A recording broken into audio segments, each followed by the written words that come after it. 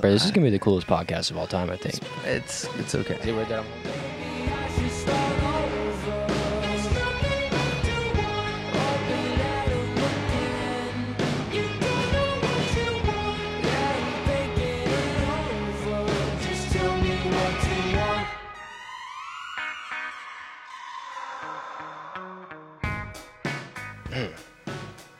And we're back. All right, all of this should be the intro. It should. Thanks, Dad. You're welcome. Okay, let's before we do it. We're gonna pray. No, jeez. Well, we can if you want. We're not against praying. I'm for prayer. Nah. Okay, welcome. We're hopping right in. Yeah. Right. Like in the words of Jack Johnson, turn this whole thing upside down. Don't know who Jack Johnson is. All right, let's do an episode. That's making. We'll talk about that later. That's making. Am I gonna get flamed for that? For not knowing who Jack Johnson is. That sounds like a name you just made up just now. It does. It does. All right. You don't have to clap. All right. All right, welcome to Continued Conversations. I'm sitting with our host, Drew. My name's Ben. I have the honor of pastoring Collectivist Church. Drew, first one. Here we are. First episode. Let's go. Excited. Let's go. We got some questions. Excited. We got do. some things. So, yeah. This week, James chapter 2. James chapter 2. Building on from Ben Birdsong's awesome message on James chapter 1. Yep. We got some questions for you. James chapter 2, very well known by practicing Christians. Sure. Yeah. A lot about faith, a lot about work. Right. Those are going to be centered around these questions. We're going to hop right in. Sound good? Sounds great. All right. How does faith impact decision-making and choices in everyday life? How does faith impact decision-making and choices in everyday life? Well, I mean, that is what James chapter 2 is about. Yeah. James chapter 2 is saying it should impact how you operate in your life, right? And James chapter 2, it really is saying if your faith doesn't impact your choices, your actions, and how you live, do you actually have faith? I gave this background a little bit on Sunday, but James is speaking to Jewish believers, and they had begun to replace the word faith with the concept of belief. And we see that in our culture today. We see that within Christianity today. And so James was pushing a big challenge of saying, listen. The belief side is wonderful. It is important. It is possibly one of the most important process of this as the Jewish people, right, receiving Christ as the Messiah, yeah, right? Belief, right? That repentance, metanoia, changing your mind, you're willing to believe. But if that belief in Christ doesn't result in action, then was it faith? And that's really the entire question. So how should it shape it? It should shape it. I would think that belief in Jesus makes you right, but righteousness only comes from acting like Christ acted. Jesus died so that we could experience life eternal, but he lived to show us how to live here on earth as well. The joke we say at Collectivist is God is not wanting you to be saved and then just make it to heaven, right? Right? Like if so, then when we baptize people, we would hope that Jesus takes them then, right? Like, but instead, no, we have a life to live, and that life should resemble our saved life, right? And so, in the words of Paul, we are free from the demands and expectations of everyone, but with this life we have, we're going to use it to become a servant to any and all. Yeah. Okay? Yeah, good. You ready for the next one? Let's go to number 2. All right, number 2. It's more on an evangelical side. How can you said evangelical like evil for some reason. You said evil. No, I did not say that. Was like Drew that. Mercer. Zoom in. Camera zoom in. It turns red. Right. Yeah. Evil. Evangelical. I don't think it's that kind of podcast. I don't think we're going to have that kind of editing features. It should be. Yeah, go ahead. All right, question number 2. How can I share my faith with others in a respectful and effective way? So this is a good question. I actually spoke at a mission summit a couple weeks ago, and I had mentioned how when we were in the country of Bulgaria, we're in a village called Turditsa, and in Turditsa, it's mainly former Muslims that now believe in Christ as the Messiah, born-again Christians, in a large church. Because of this, we had an opportunity to baptize some of them. And we had a question during our Q&A there, like, how did we approach that? And the only reason I want to give that approach is I've learned that when dealing with other people, especially those who are very passionate about their current beliefs, so whether that means you are practicing another religion or you're not practicing a religion, most of us are fairly passionate about our beliefs. Does that make sense? Right. And so the first thing, again, going back to Paul, Paul understood being able to understand things from people's points of view without allowing those things to influence us, but instead being influential to them. So let me give you a background. Yeah. Let me fast forward. When we speak to the Muslim faith, I learned this from a guy named Buddy Hoffman, who helped start a thing called Jesus and the Quran. And he talks about how Christians are always trying to bring Muslims to the Christian table, and Muslims are always trying to bring Christians to the Muslim table. But instead, we should go to a different table. And that table for Buddy, when reaching the Muslim faith, is the kingdom of God. So he would go to the Muslim faith and say, hey, do you believe and love the kingdom of God? And they'd be like, we do. And then he would say, well, so do I. And so now they started with something in common, and they could unravel the gospel and learn their differences, misunderstandings, and things like that. So I would say first and foremost, instead of shouting at each other, let's find a neutral space that we can agree, and let's start it where we agree. And then secondly is meeting people where they are. If you're not going to go to a neutral space, instead of trying to bring people to you, go to where they are. Experience life the way that they experienced it, and it doesn't have to change your faith, if that makes sense. And so that's number one. Number two, there is might be two, I don't know. There is a balance between urgency and relational ministry.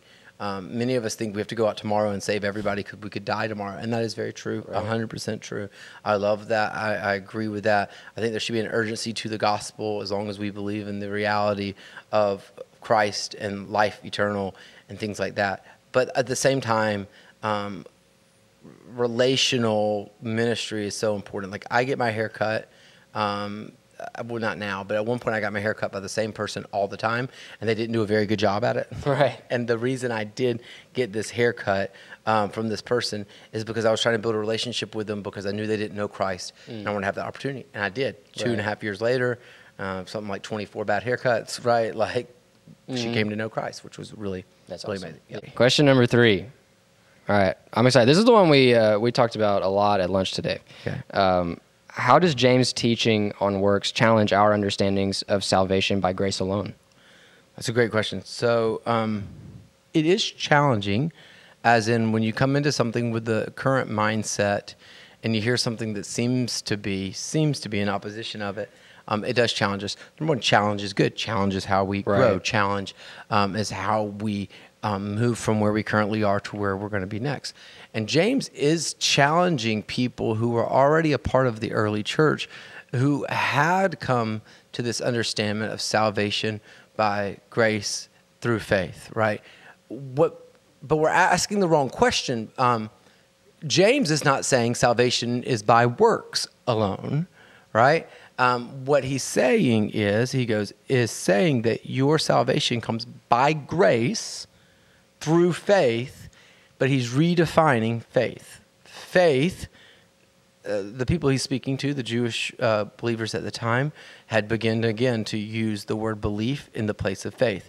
And so he's saying that salvation comes through grace by belief, and your belief in Jesus Christ, the risen Savior, should result in works. And if your belief is not accompanied by works, then you have to begin to ask yourself, do I truly believe in Jesus? Because if so, it would change how I respond.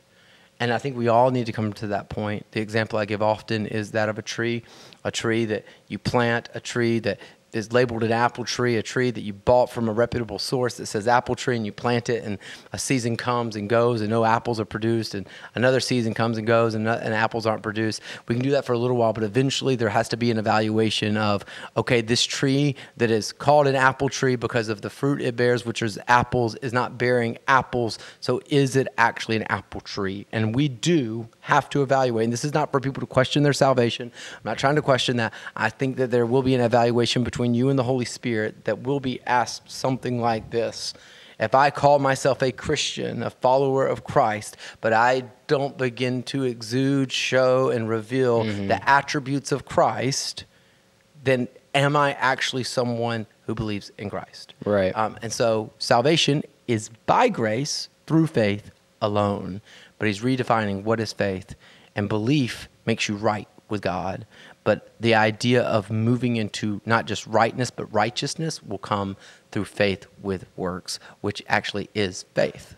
Yeah. Make sense? Okay. Yeah. So correct me if I'm wrong. James isn't saying go on a mission trip or else you're not saved. Mm-hmm. James is saying, is this thing you believe really leading you into a better way of living and being with one another? I would say yes and no. I would say James is not saying go on a mission trip, you'll be saved. But I think James is saying if you are saved, you're going to have a real hard time not going on mission trips. Right. Yeah.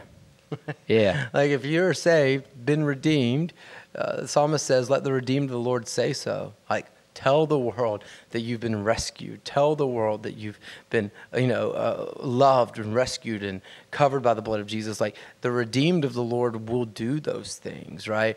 And so he is not saying you have to go on a mission trip to be saved, but he is saying if you know Jesus, you're going to struggle and have to fight not to do things on mission. Right. Right. Yeah. Yeah. Okay. All right. Last one. Last You ready? one? Last one. First episode, last question. Here we go. How do I reconcile my faith with the existence of evil and suffering in the world?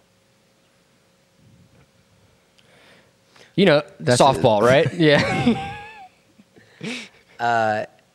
Because this is not a God issue, it's a sibling issue.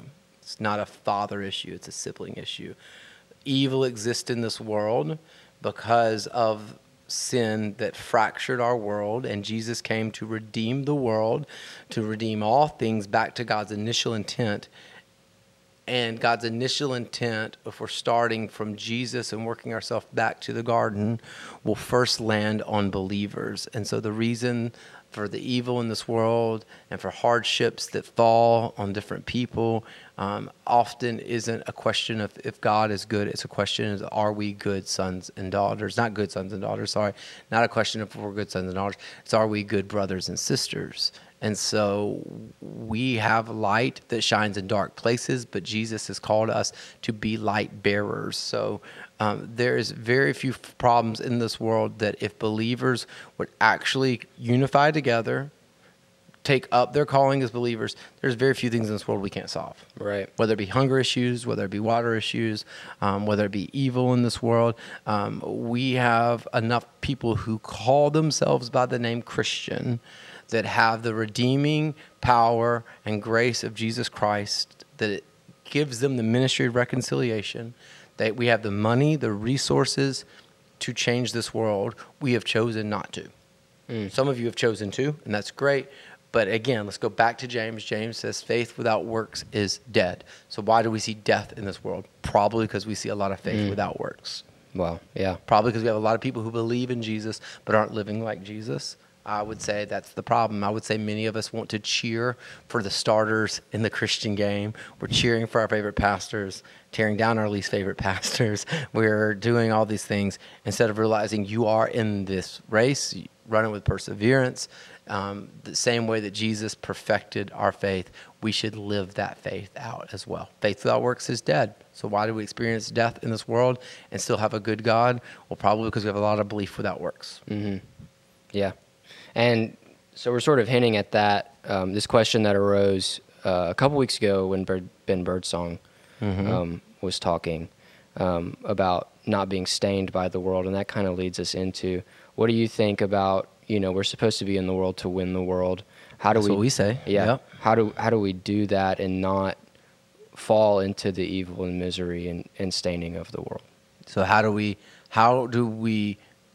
go in our faith, in action, into the world, but remain unstained, remain pure, holy, righteous, those types of things? Yeah. First, you kind of said it, right? We got to know our intent, right? We say at Collective Church, we're in the world to win the world. Jesus says in John 17, I am sending them into the world just as you, God, have sent me into the world. He sent the disciples. He's sending believers. Our place is not to be outside of the world. It is to be in the world, but not of the world. So how do we not become of the world? Well, number one, I would have my focus of I'm in the world to win the world. Paul says that I have become a servant to any and all in order to win a few. He says, I keep my bearings in Christ, but still learn to experience things from their point of view. That is exactly what we're trying to do, is we can learn to sympathize, love, find compassion for others while keeping our bearings in Christ. The best example I can give you of this was a buddy of mine. Years and years and years ago, I was in high school. We went to the beach together, and we were staying on the second floor of a balcony, and he thought he would like Ninja Warrior this thing. So he climbed up the outside of the balconies, and I'm sitting on the balcony like drinking coffee or something. Right. And he gets tired, and he's within reach, and he asked me to give him my hand and like to help him up over the balcony. And I was like, bro, I ain't doing it. I'm not doing it. And finally, he's like, I'm going to fall if you don't. I'm like, okay. And so we're in the Gulf, so it's beautiful white sand underneath us. I reach my hand over, but I'm not strong enough, or maybe he's too big. I don't know, whatever. And I can't pull him up. And so I'm like, bud, you're going to have to walk down and walk back around. And he goes, well, no, like, get out of your chair and get closer. So I got out of my chair, I got closer to the rail, and I still couldn't get enough leverage. And he said to me, he's like, you just need more leverage. If you'll put one foot over the rail, you can pull me up, which was the stupidest decision of my life. I put one foot over the rail, and instantly we both tumbled down 2 stories into the sand, right? Yeah. The mistake wasn't trying to reach him. The mistake wasn't trying to pull him up. The mistake was crossing over a guardrail that I'd put in place that would have kept me safe and not in harm as well. And we need those in our life. We need those in our life. And they're different for everybody, right? Like I think about power outlets. When my kids came home from when we adopted them, we had to put little covers over each of our power outlets because children's fingers like to stick into power outlets, and they like to get shocked by that, and it's not good for their health if you didn't know this, right? Oh, okay. Okay, right. Yeah. But power outlets aren't bad things even. Right. So some of you, I'm telling you, your safety needs to be put in places that other people don't need it. Does that make sense? Right. That's between you and the Holy Spirit. Some of you need to stay away from certain things because it's a guardrail, which is what Andy Stan would call a guardrail, in your life that is protecting you from what's on the other side of that. So we all need those. Some of you, you know how not to stick your fingers in light sockets, so you don't need those protectors, right? But you will need it somewhere else. I had a friend growing up. His name was Jerry Burt. He was like a youth worker when I was a youth kid. Before the internet was a huge thing, and he I went by his house one day. We're going to do some like street evangelism. He had to pick something up, and I realized he didn't have a TV. And I was like, Jerry, why don't you have a TV? And he's like, well, TV's just not good for me. And I remember thinking, like, well, should I get rid of my TV? I even asked him, like, dude, should I get rid of my TV? Yeah. And he's like, no, TV's not bad. He's like, it's not good for me. Right. So I got rid of the TV because he cared so much about his faith and about the works of his life as well. And he wanted to stay so unstained in this world that he removed his TV. But it wasn't that I needed to remove my TV. Right. And so a lot of preachers, a lot of pastors, a lot of churches want to tell you probably they'll give you all these things, calling them, biblical. And it's not that, and it might be for some, but for others it might not be. Now there's sin, we see sin as sin, but guardrails or safety precautions that we put in place aren't to stop you from the bad thing. It's actually put in front of what could be dangerous on the other side. So when you're in the world, stay grounded in your faith. The way I say do it, be in biblical community, be in the Word of God, have a direct mission while in the world, so you're not wandering around the world, but you're on mission while in the world. And those things are going to keep you, what Paul would say, grounded in your faith. Being grounded in your faith makes you influential instead of being influenced. And I think that's the enemy. If he can't influence you with negativity, he's going to convince you that you are easily influenced. So you shouldn't go in the world and be influential. I think you should go in the world and be influential. Yeah. That's it. Yeah. That's all of them. Super cool. Yeah. That's an episode. An episode. Episode 1. Episode How are you feeling? You don't have to clap. Okay.